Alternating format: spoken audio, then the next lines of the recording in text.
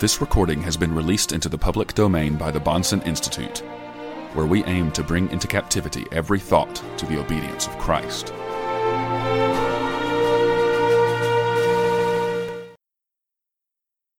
This morning we're continuing in a series that I have begun a few weeks ago entitled Economic Ethics. And it is an attempt to find what the Word of God has to say to us as believers as to how we should manage our outward estate, our finances, our property, our holdings, if you will, our possessions, how we should look upon those things and how we should treat them. There are a number of facets of this question. We have been looking at some fairly basic ones up to this point. The first installment in our series had to do with the standard of Christian ethics, that is, what we would be using as a yardstick to measure the decisions that have to be made about finances and wealth, and that we decided was the Word of God and the law of God in particular, which in terms of the psalmist is more important than silver or gold. Indeed, is to be more highly desired than honey to the taste or gold for its worth. And so the law of God is our standard, and secondly, we in this series looked at the question, the most elementary question in economics, and that is the question of private property. On this question rests the decision between an essential capitalistic view of economics and a socialistic view of economics. And we saw that the eighth commandment, thou shalt not steal, presupposes the right of private ownership and protects private property, and therefore this is an elementary premise in all Christian thinking about money. We saw in our last installment that the Bible also teaches the need for a free market, the right of free exchange and free contract between people, so that there is a mutual benefit in any economic transaction. The buyer gets what he or she wants, and the seller gets what he or she wants. One person does not coerce the other, therefore, as we see taking place when the government intervenes in the marketplace. And so what we have thus far are three basic ingredients to an economic ethical outlook. One, the law of God is the unchanging standard of ethics. Secondly, the right of private ownership. And thirdly, the privilege of free exchange or the free market. Now this morning we're coming to the fourth of the basic concepts that we have to master before we look at particular applications, I guess before we start saying things that might be stepping on toes. And this morning we want to look at the concept of wealth in the Bible. There is so much on this subject that a good deal of what I have to tell you this morning will consist in going from one passage of Scripture to another to fill in, if you will, the outline. The Bible tells its own story when it comes to this, and it will not require a great deal of explanation. And for my text, this is a long way of getting around to explaining to you why we are not going to read one particular passage, but rather we're going to take the book of Proverbs as our text. We could also look at any of the Gospels. Jesus had plenty of teaching about wealth and money. But the book of Proverbs has a good deal to say about wealth, and what I'd like to do is to have you open to Proverbs, and I'll tell you what passage I'm going to be reading. I'll give you a second to turn to it, then we'll read that passage. And I'm going to try to string together a number of texts that have to do with the subject of wealth. And this morning I'm actually following very handy little book that has recently been published, Wisdom for Today's Issues, which is a topical outline of the book of Proverbs. And I'll be reading for you the selections on wealth. So turn with me in God's Word to Proverbs, and we'll begin in the third chapter. Hear now the Word of God as it's found in Proverbs chapter 3, verses 9 and 10. Honor the Lord from your wealth, and from the first of all your produce. So your barns will be filled with plenty, and your vats will overflow with new wine. Then verses 13 to 16. How blessed is the man who finds wisdom, and the man who gains understanding. For its profit is better than the profit of silver, and its gain than fine gold. She is more precious than jewels, and nothing you desire compares with her. Long life is in her right hand. In her left hand are riches and honor. In Proverbs chapter 8, verses 10 and 11, this is wisdom speaking. And she says, take my instruction, and not silver, and my knowledge rather than choicest gold. For wisdom is better than jewels, and all desirable things cannot compare with her. Then in the same chapter, verses 18 to 21, again, wisdom is speaking. Riches and honor are with me, enduring wealth and righteousness. My fruit is better than gold, even pure gold, and my yield than choicest silver. I walk in the way of righteousness, in the midst of the paths of justice, to endow those who love me with wealth, that I may fill their treasuries. And then Proverbs chapter 10. Ill-gotten gains do not profit, but righteousness delivers from death. Verse 4, poor is he who works with a negligent hand, but the hand of the diligent makes rich. Verses 15 and 16, the rich man's wealth is his fortress, the ruin of the poor is their poverty. The wages of the righteous is life, the income of the wicked, punishment. Verse 22, it is the blessing of the Lord that makes rich, and he adds no sorrow to it. Chapter 11, verse 4, riches do not profit in the day of wrath, but righteousness delivers from death. Verse 16, a gracious woman attains honor, and violent men attain riches. Verse 28, he who trusts in his riches will fall, but the righteous will flourish like the green leaf. Chapter 13 in Proverbs, verses 7 and 8. There is one who pretends to be rich but has nothing, another pretends to be poor and has great wealth. The ransom of a man's life is his riches, but the poor hears no rebuke. Verse 11, wealth obtained by fraud dwindles, but the one who gathers by labor increases it. Verses 21 and 22, adversity pursues sinners, but the righteous will be rewarded with prosperity. A good man leaves an inheritance to his children's children, and the wealth of the sinner is stored up for the righteous. Chapter 14, verse 4, where no oxen are, the manger is clean, but much increase comes by the strength of the ox. Verse 20, the poor is hated even by his neighbor, but those who love the rich are many. Verses 23 and 24, and all labor there is profit, but mere talk leads only to poverty. The crown of the wise is their riches, but the folly of fools is foolishness. Chapter 15, verse 6, much wealth is in the house of the righteous, but trouble is in the income of the wicked. Verses 16 and 17, better is a little with the fear of the Lord than great treasure and turmoil with it. Better is a dish of vegetables where love is than a fattened ox and hatred with it. Verse 27, he who profits illicitly troubles his own house, but he who hates bribes will live. Now chapter 16, verse 8, better is a little with righteousness than great income with injustice. Verse 16, how much better it is to get wisdom than gold, and to get understanding is to be chosen above silver. Chapter 18, verse 11, a rich man's wealth is his strong city, and like a high wall in his own imagination. Then chapter 19, verse 4, wealth adds many friends, but a poor man is separated from his friend. Verse 10, luxury is not fitting for a fool, much less for a slave to rule over princes. Verse 14, house and wealth are an inheritance from fathers, but a prudent wife is from the Lord. Chapter 20, verse 14, bad, bad, says the buyer, but when he goes his way, then he boasts. Verse 21, an inheritance gained her beginning will not be blessed in the end. Chapter 21, verse 6, the getting of treasures by a lying tongue is a fleeting vapor, the pursuit of death. Chapter 21, verse 17, he who loves pleasure will become a poor man. He who loves wine and oil will not become rich. Verse 20, there is precious treasure and oil in the dwelling of the wise, but a foolish man swallows it up. Chapter 22, verse 1, a good name is to be more desired than great riches. Favor is better than silver and gold. Verse 4, the reward of humility and the fear of the Lord are riches, honor, and life. Verse 16, he who oppresses the poor to make much for himself, or who gives to the rich, will only come to poverty.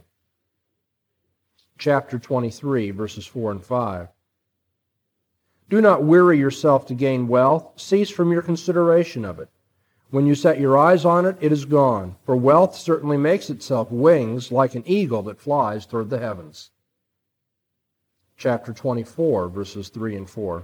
By wisdom a house is built, and by understanding it is established, and by knowledge the rooms are filled with all precious and pleasant riches. Chapter 27, verses 23 and 24. Know well the condition of your flocks, and pay attention to your herds, for riches are not forever, nor does a crown endure to all generations. Chapter 28, verse 8. He who increases his wealth by interest and usury gathers it for him who is gracious to the poor. Verses 19 and 20. He who tills his land will have plenty of food, but he who follows empty pursuits will have poverty and plenty. A faithful man will abound with blessings, but he who makes haste to be rich will not go unpunished. Verse 22, a man with an evil eye hastens after wealth and does not know that want will come upon him. Verse 25, an arrogant man stirs up strife, but he who trusts in the Lord will prosper. And one last passage in the 30th chapter of Proverbs, verses 7 to 9, 2 things I ask of thee, do not refuse me before I die. Keep deception and lies far from me. Give me neither poverty nor riches. Feed me with the food that is my portion. Lest I be full and deny thee and say, who is the Lord? Or lest I be in want and steal and profane the name of my God. And thus far the reading of God's Word. I suppose it has been impressed upon you just by the length of this morning's reading that the Word of God has a lot to say about riches, affluence, and wealth. We've only looked at one book of the Bible, and I've only looked at one narrow topic dealing with finances in that book. I could have talked about greed this morning. I could have talked about giving this morning. I could have talked about the poor, and we would have had similar readings from the book of Proverbs, and that's only one book of the Bible. You see, economic ethics is not some peripheral subject to the Christian life. The subject of economics is central to the way we live our lives as Christians. And there's a reason for that. You see, the English word economy, from which we get economics, the English word economy comes from a Greek word. Well, I'm not going to give you a language lesson this morning, but you might be interested in this much. It comes from the Greek word oikonomia. Now, the oikos in Greek is the house or household.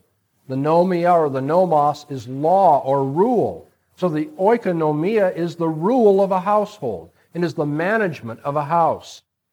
Our English word comes from that. Economy means management.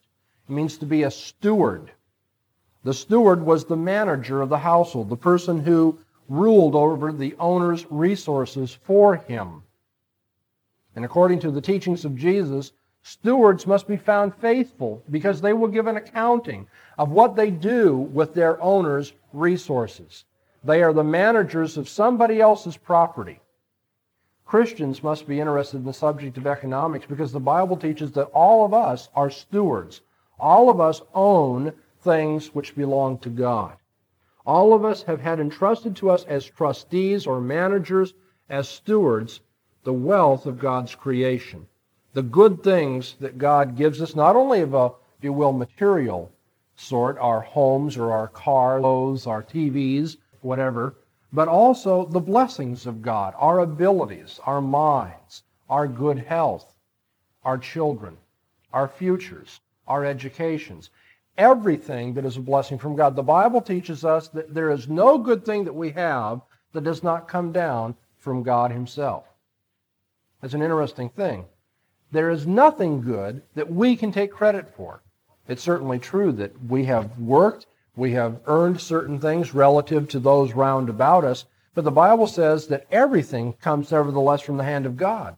God gives us the ability. God gives us the opportunity. God gives us the success, and therefore all the prosperity that we enjoy at whatever level belongs to God. And so we are all interested in economics. We're all interested in managing the resources of another. We're all interested in managing the resources of God. God will call upon us to give a full accounting of how we've done so.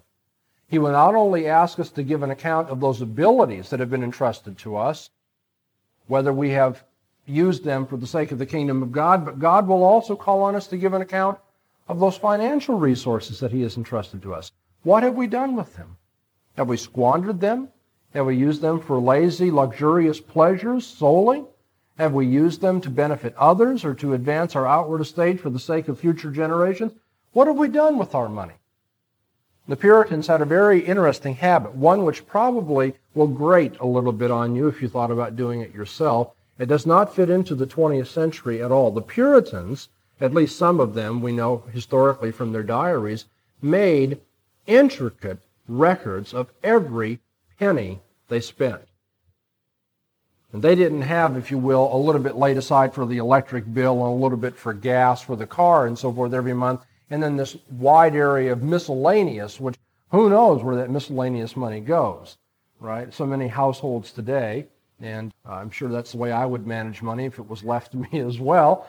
So many households, run on that sort of thing. But the Puritans didn't do that. The Puritans, if they spent a penny for going to the theater, for buying a new pair of shoes, or whatever it may be, they recorded that. And then at the end of the year, they'd add up, if you will, all their accounts. They would look at each one of the accounts in their corporation, if you will, to see where their money was going. And the disciplining thing about doing that is that none of us really have a very good feel for how much money goes where proportionately. Now, if you're buying a home, you probably would all correctly guess the largest portion of my paycheck goes for my mortgage payments. Or if you're renting, probably for your rent payments. That just is the way it seems to work out. But apart from that very easy answer, you might be surprised to find how much money, if you were to keep record, how much money goes for luxuries, how much money goes for entertainment, how much money goes for food, for helping the poor, tithing to the church, whatever it may be. And the Puritans at the end of the year would take an account of all these things, and then they would hopefully adjust their lives. Because on a day-to-day, month-to-month, week-to-week basis, we don't have a very good feel for where the money is going. But when you take that year-end look-back sums, then you can see that you've been giving too much here or too little there. They attempted to be stewards of the money that God entrusted to them. Puritans had another very good understanding of economics, it seems to me, because they understood that every one of them, whether they were preachers or not, had a calling from God. Modern Christians tend to think that a calling from God means a calling to the mission field, or, if you will, a calling to be a preacher, to stand behind the pulpit like I'm doing this morning and to instruct God's people, or a calling, if you will, to be an evangelist, a calling to be a teacher. But as a matter of fact, the Bible teaches us that God calls each and every one of His people, God calls every one of us to use our gifts for the furtherance of His kingdom. And His kingdom doesn't pertain, if you will, just to ethereal spiritual matters internal to the heart. God's kingdom pertains to all of creation. For the earth is the Lord's and the fullness thereof. And He wants the earth developed to His glory. And therefore He calls some people to be businessmen. And He calls some people to be engineers. He calls some people to be salesmen and others to be doctors. He calls some to be lawyers. I wish He called fewer of those. And He calls a number of people to different types of tasks, but they are all tasks within God's kingdom.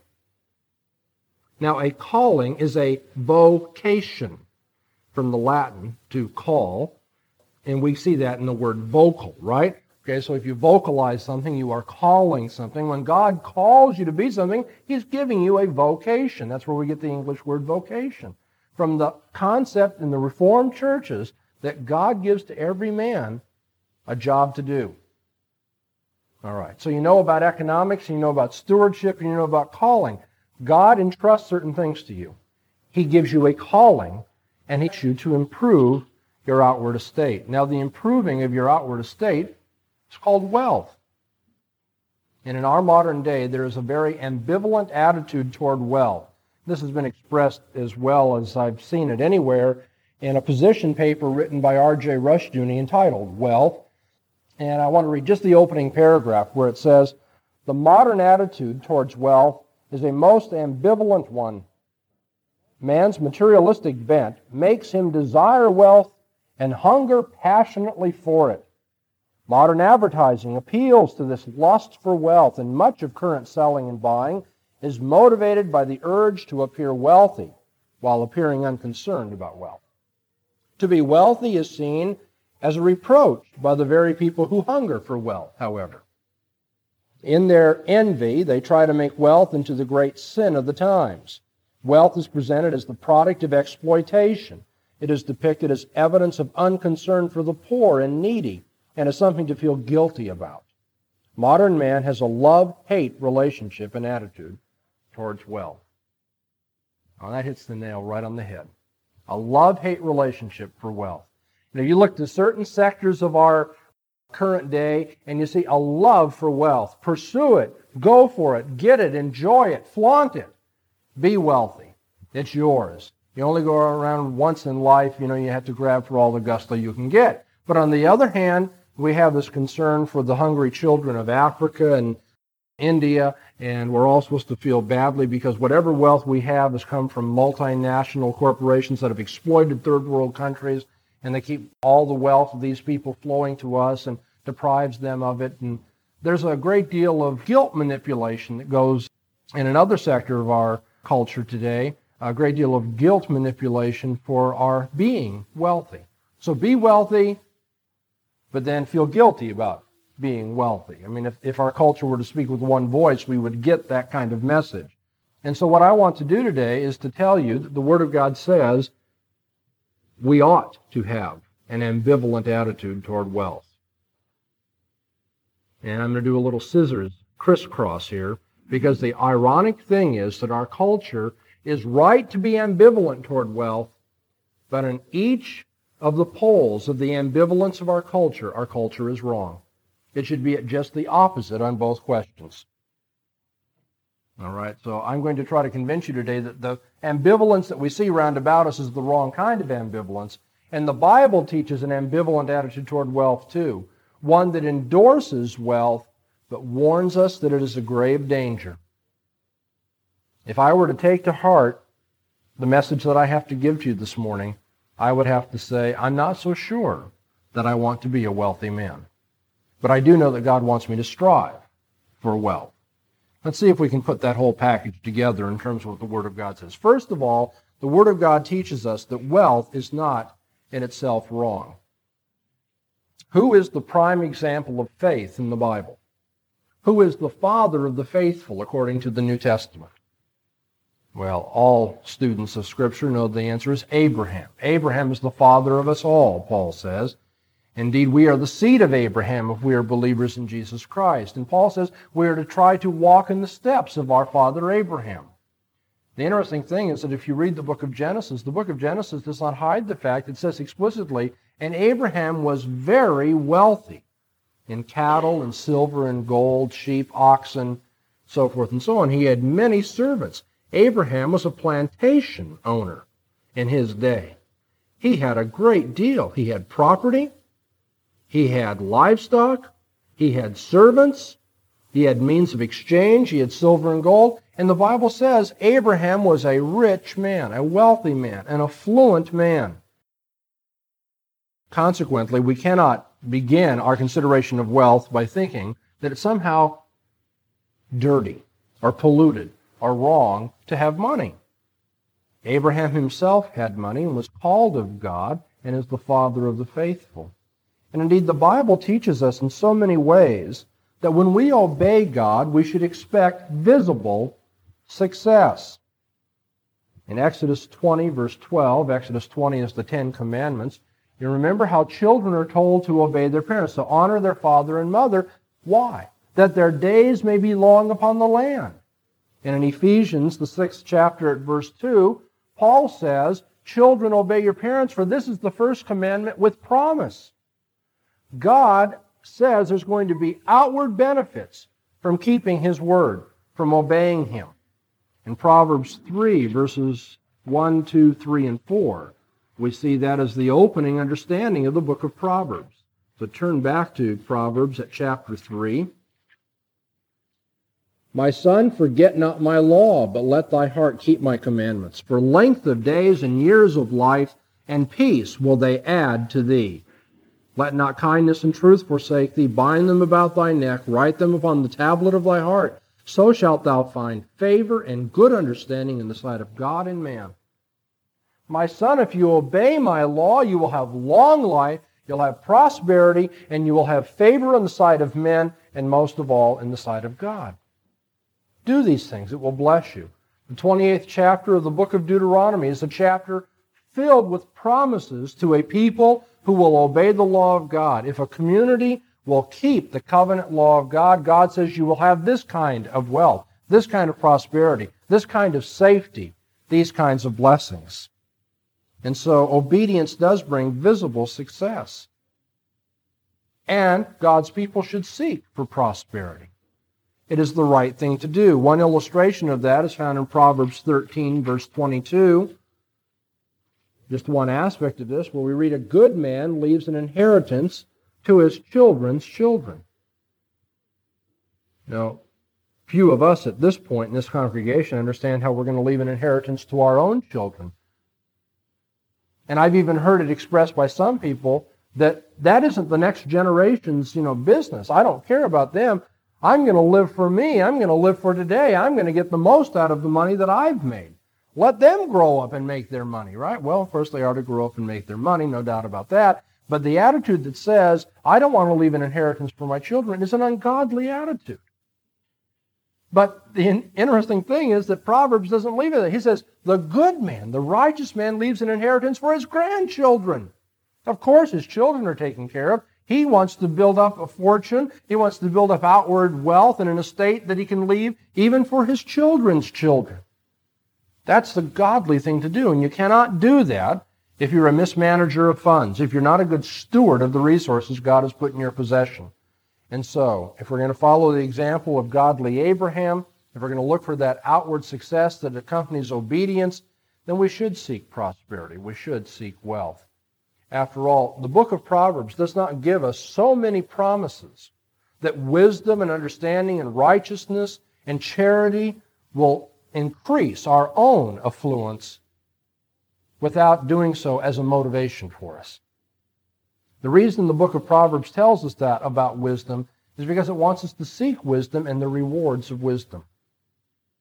Wealth should be respected. Consider Proverbs 12, verse 9.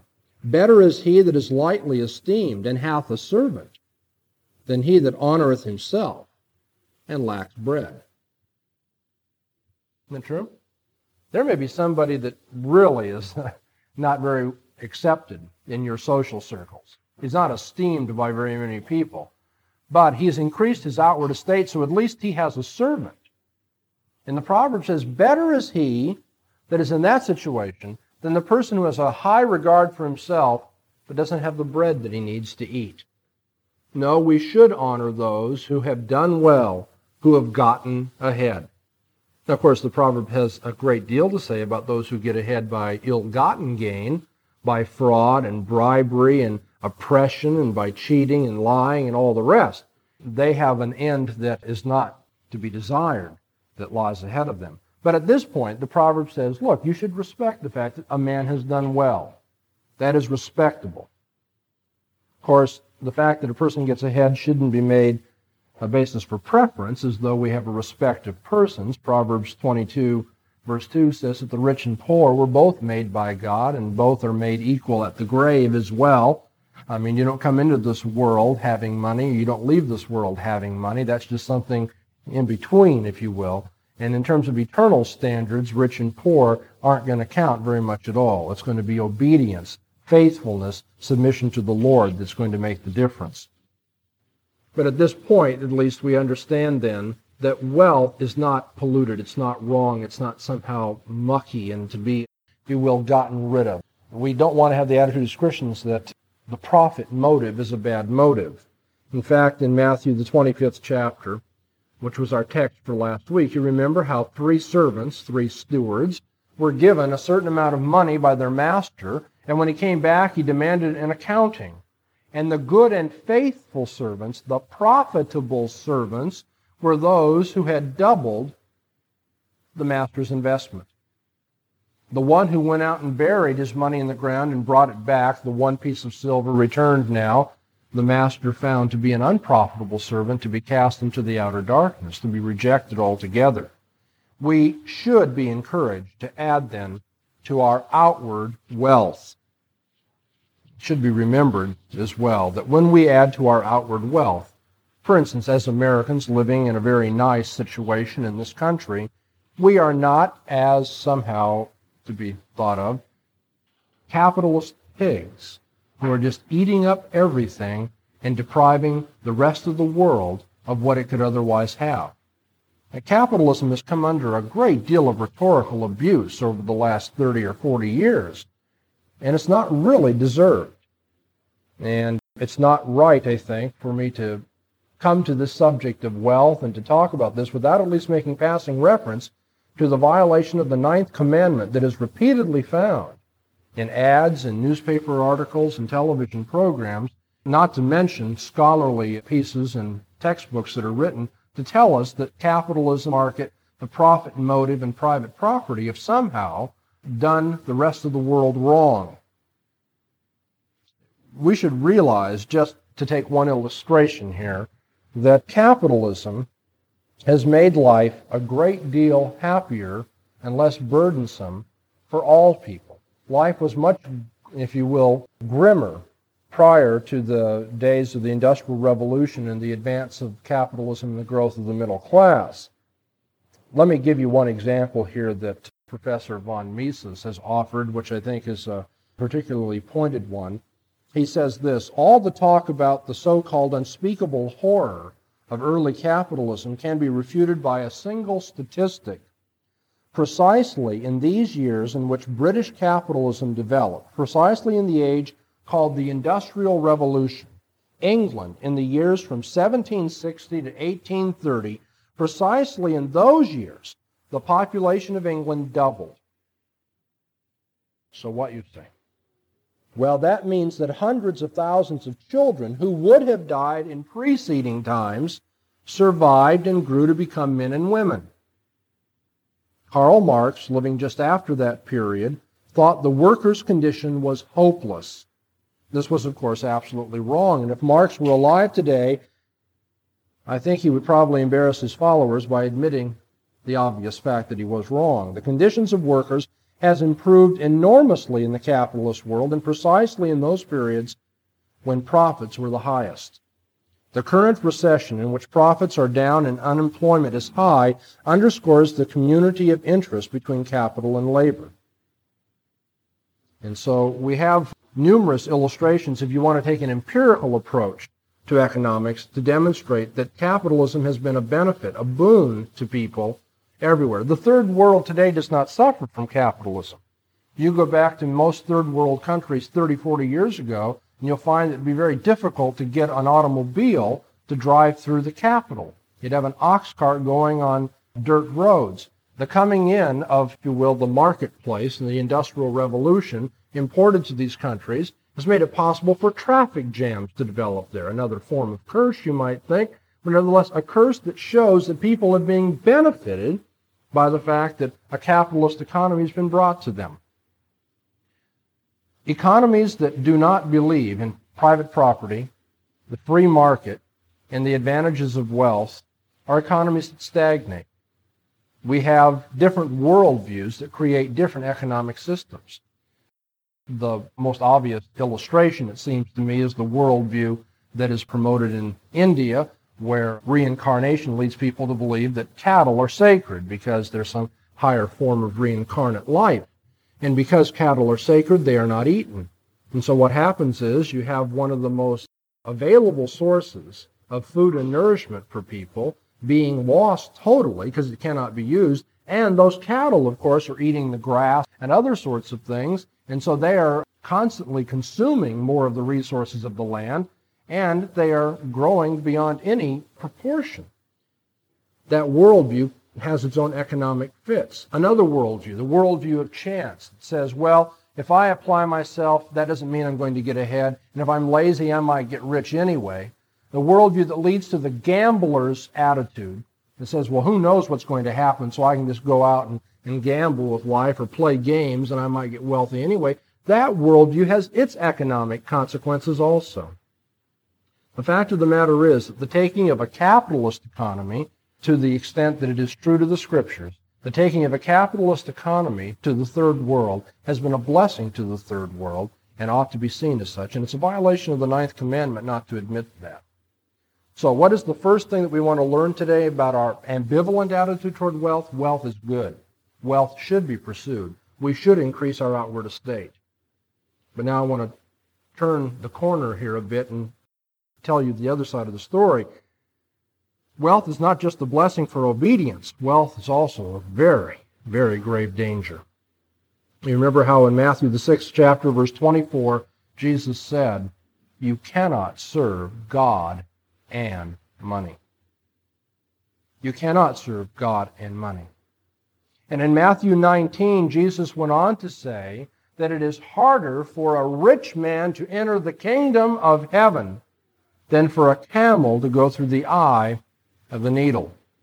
The eye of the needle was the name of one particular gate for entrance into Jerusalem. And because that gate was closed early, anybody who arrived late in Jerusalem after the closing of the city gates had to send their camels through the eye of the needle, it was called. And camels had to get down on their front haunches and hobble through this. And if they had a great deal on their backs, a great deal of cargo, it was very hard to get through the eye of the needle. And Jesus is telling an obvious story. He says, very hard for a rich man with all of his accumulated goods to get through the eye of a needle. He said, it's harder for a rich man to enter the kingdom of heaven than for that camel to go through the eye of the needle.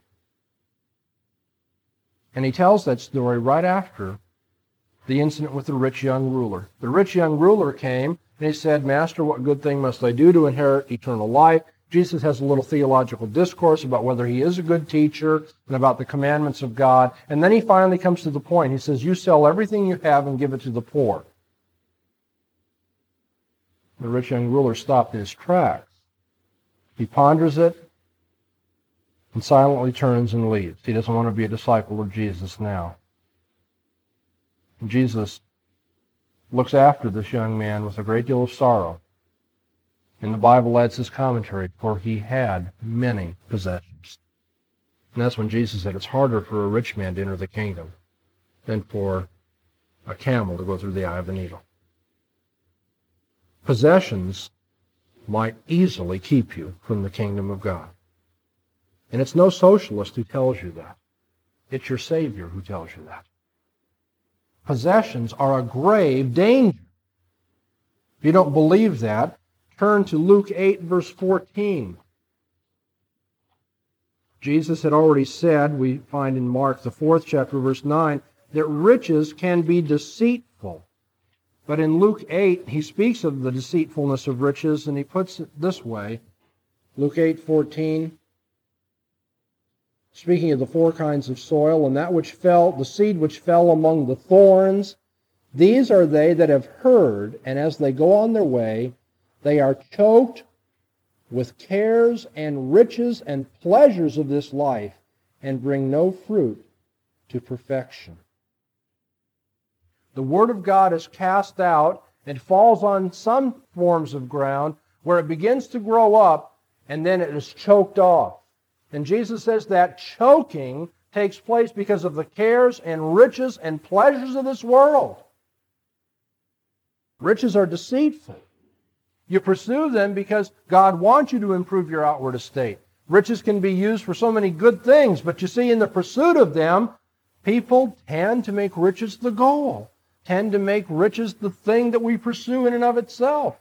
And when we get into that syndrome, we find out that the Word of God is choked out. And a rich man finds it very hard to give up what he has to enter the kingdom of God. Wealth, in short, makes one forget God. Now, I'm not going to stop here to make all of the provisos and say, "Oh yeah, but I know that there are wealthy Christians." Yes, I know there are wealthy Christians. But I think any wealthy Christian who is reflecting on his or her lot in life will have to admit that the living of the Christian life is difficult if you are wealthy. Consider Deuteronomy, the 8th chapter, verses 11 to 14. Listen to these words. God says to the Israelites entering the promised land, beware, lest thou forget Jehovah thy God in not keeping his commandments and his ordinances and his statutes, which I command thee this day, lest when thou hast eaten and art full, and hast built goodly houses, and dwelt therein, and when thy herds and thy flocks multiply, and thy silver and thy gold is multiplied, and all that thou hast is multiplied, then thy heart be lifted up, and thou forget Jehovah thy God, who brought thee forth out of the land of Egypt, out of the house of bondage. God says, beware. Be on the alert that when your outward estate increases, you will forget God. Your heart will be lifted up. Notice verse 17, the pride that comes, unless thou say in thy heart, my power and the might of my hand hath gotten me this wealth. I'm no wealthy man by anybody's accounting. People kid me about the big bucks of being a minister, but they all know what a joke that is. But I can illustrate this from my own life, even without having some kind of outward estate that is magnanimous in the eyes of people. I know what it was for Kathy and I to see the day come. We had once said, it'll be wonderful if we can just find the day when we can go into the doctor and pay the bill the day we go in.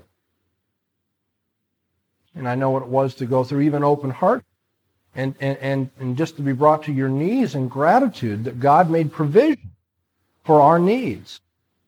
And then the day came when once I went to the doctor and I paid him on that particular day. We had enough money.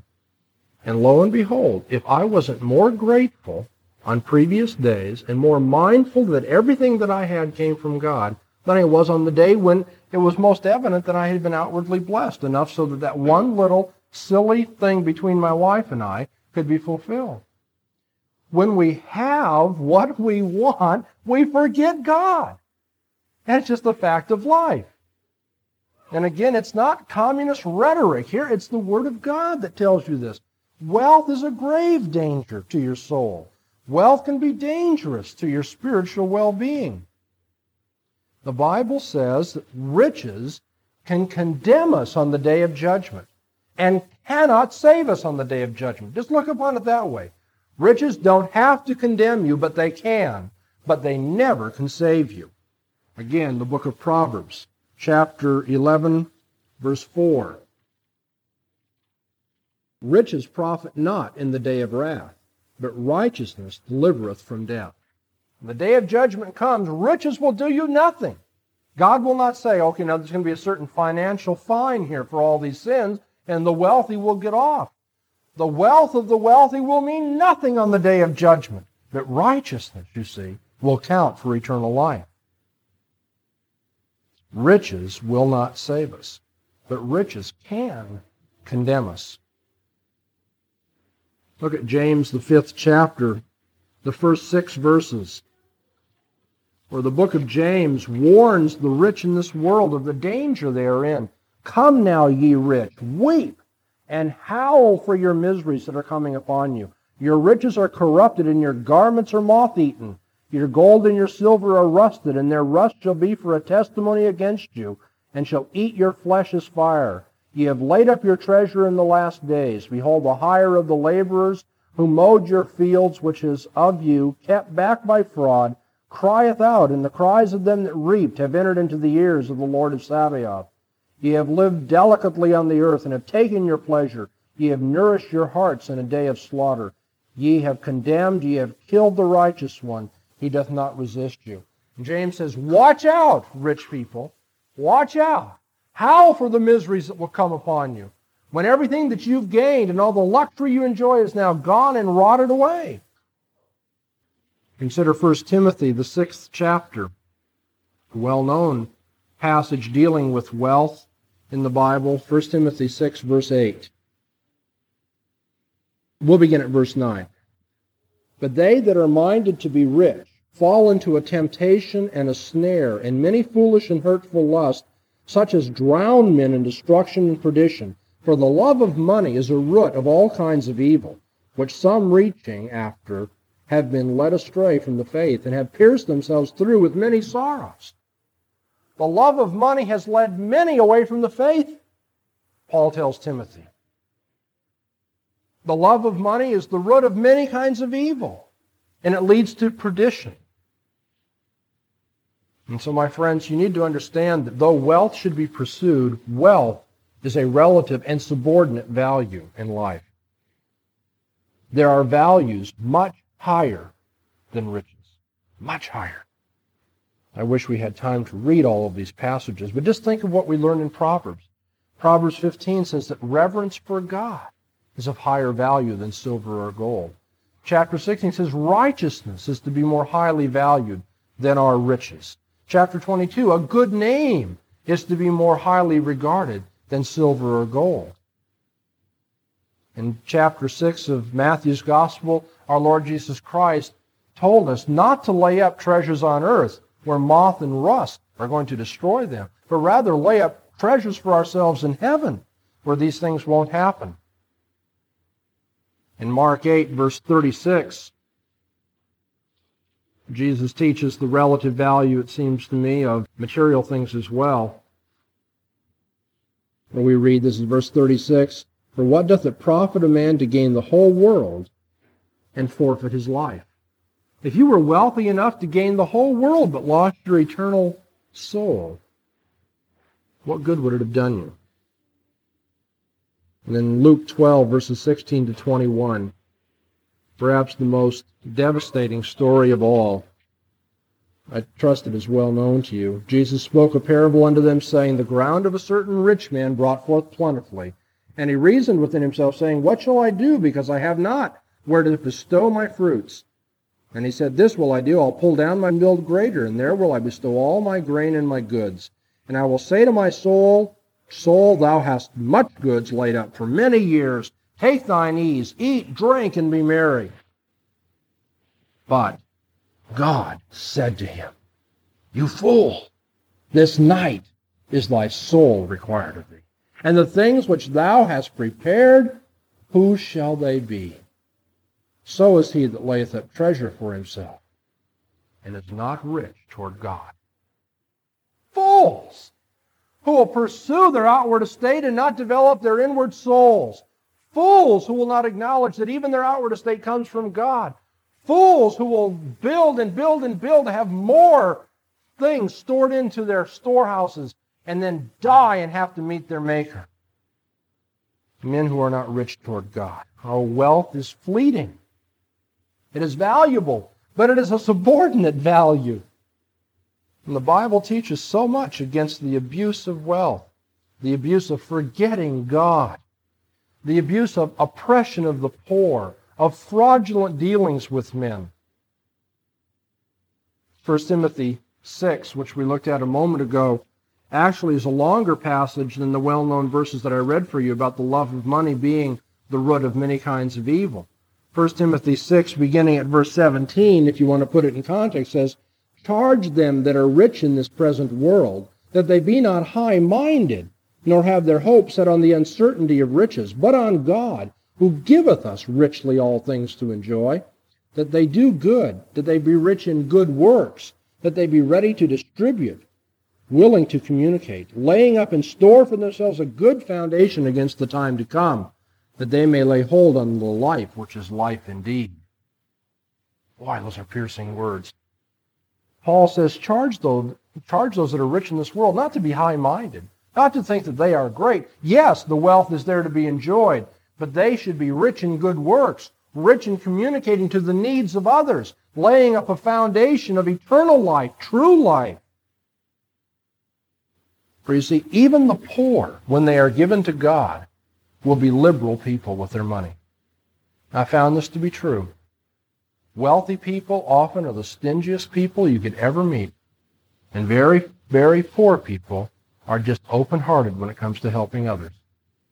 We see this in 2 Corinthians chapter 8, where Paul commends the Corinthians. He says, because even in your poverty, you wanted to make a contribution to the poor in Jerusalem, because you had first given yourselves to God. And in Luke 21, verses 1 to 4, you must remember the story of the poor widow who came. She had only 2 pennies.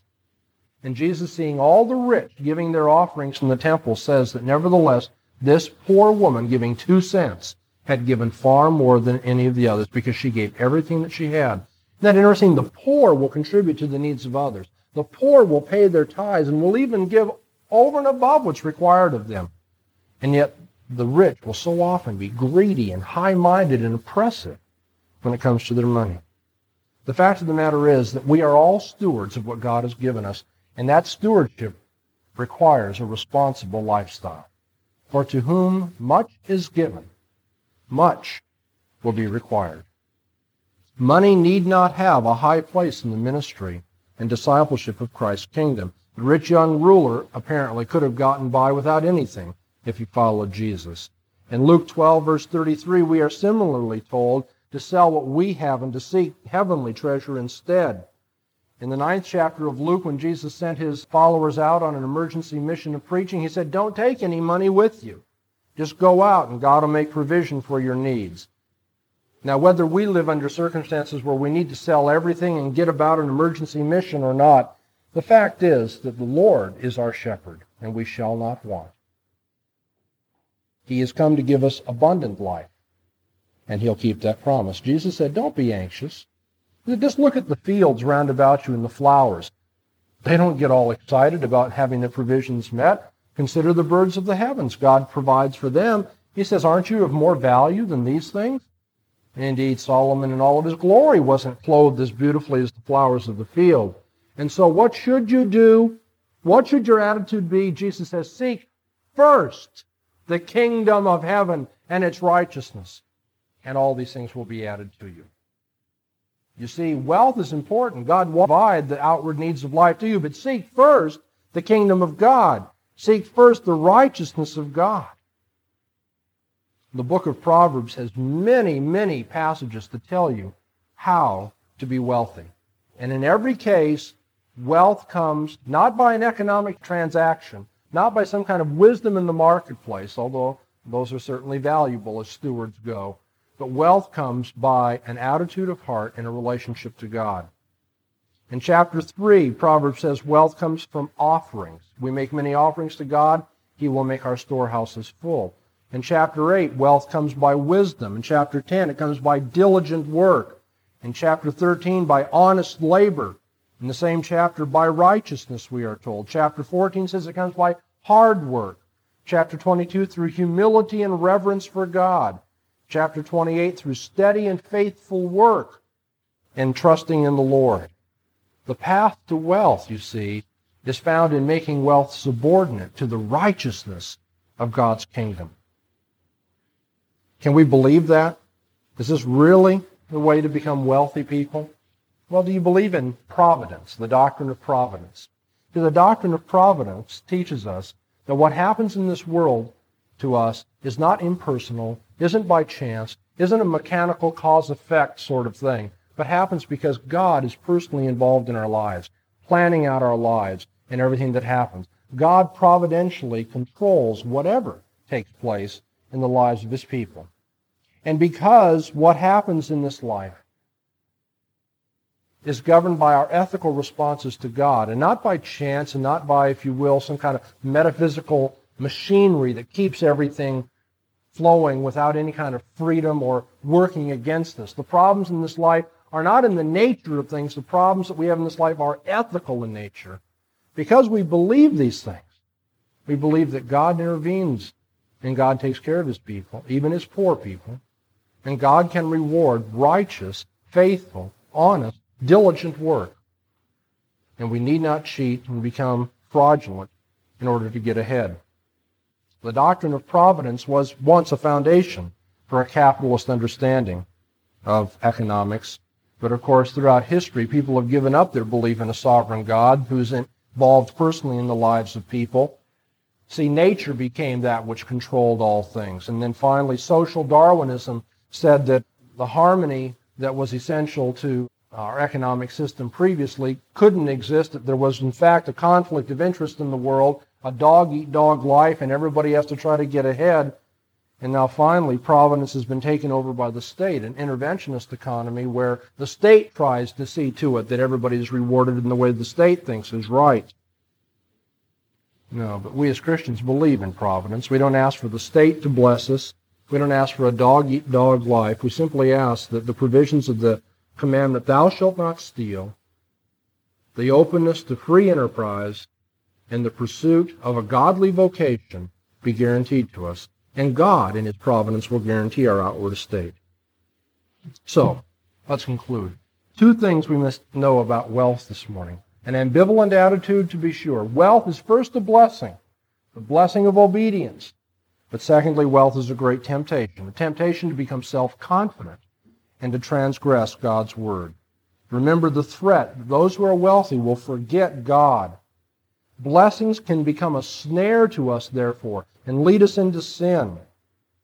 And the prosperity of the unrighteous can be set before us as something that bothers us. We envy at the prosperity of the unrighteous. But I think that what the psalmist had to say for us in Psalm 73 is a fitting conclusion to that. The psalmist said, I thought that the righteous were to get ahead in this world and the unrighteous were to get their comeuppance. I don't like the fact that those people round about me who don't play fair are getting ahead. The psalmist says, as for me, my feet were almost gone. My steps had well nigh slipped. For I was envious at the arrogant when I saw the prosperity of the wicked. For there are no pangs in their death. Their strength is firm.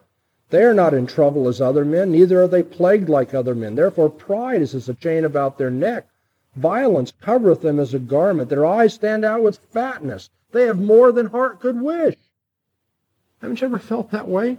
You say, they don't feel the problems I feel. These people have enough money where nothing hurts them. They scoff and in wickedness utter oppression. They speak loftily. They have set their mouth in the heavens, and their tongue walketh through the earth. Therefore his people return hither, and waters of a full cup are drained by them. And they say, how doth God know? And is there knowledge in the Most High? Behold, these are the wicked. In being always at ease, they increase in riches. Surely in vain I have cleansed my heart. I have washed my hands in innocency. For all the day long have I been plagued and chastened every morning. If I had said, I will speak thus, be dealt treacherously with the generation of thy children. When I thought how I might know this, it was too painful for me. David complains all the way up to this verse. He says, look, I've tried to be right before God, and it's got me nothing but oppression and trouble. And all these other people sit at ease, and they continue to grow in fatness and luxury, and they don't care anything for God. And so I thought I had cleansed my heart for nothing. And then verse 17 says, until I went into the sanctuary of God and considered their latter end. Surely thou settest them in slippery places. Thou castest them down to destruction. Oh yes, my friends, wealth is to be pursued. Improve your outward estate. It is a blessing of God, or it is a very slippery place. How God uses it to cast people down very quickly to destruction. A blessing for obedience and a temptation that leads to destruction. I think we need to have that ambivalent attitude toward wealth if we're going to have a biblical attitude toward wealth. When you look at the prosperity of the wicked round about you, consider what Jesus had to say about the rich man who built his barns and died that night. Jesus said, so is it in the case of everybody who is not rich toward God. Those of us who know the living and true God truly are rich, even if at this point we are still building up our outward estate. We are rich because we have something that's going to last eternally, life from God.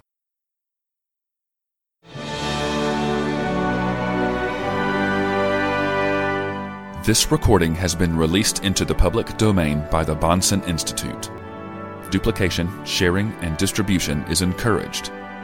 For more information about the life and ministry of Dr. Greg L. Bahnsen, visit our website, BahnsenInstitute.com, where we aim to bring into captivity every thought to the obedience of Christ.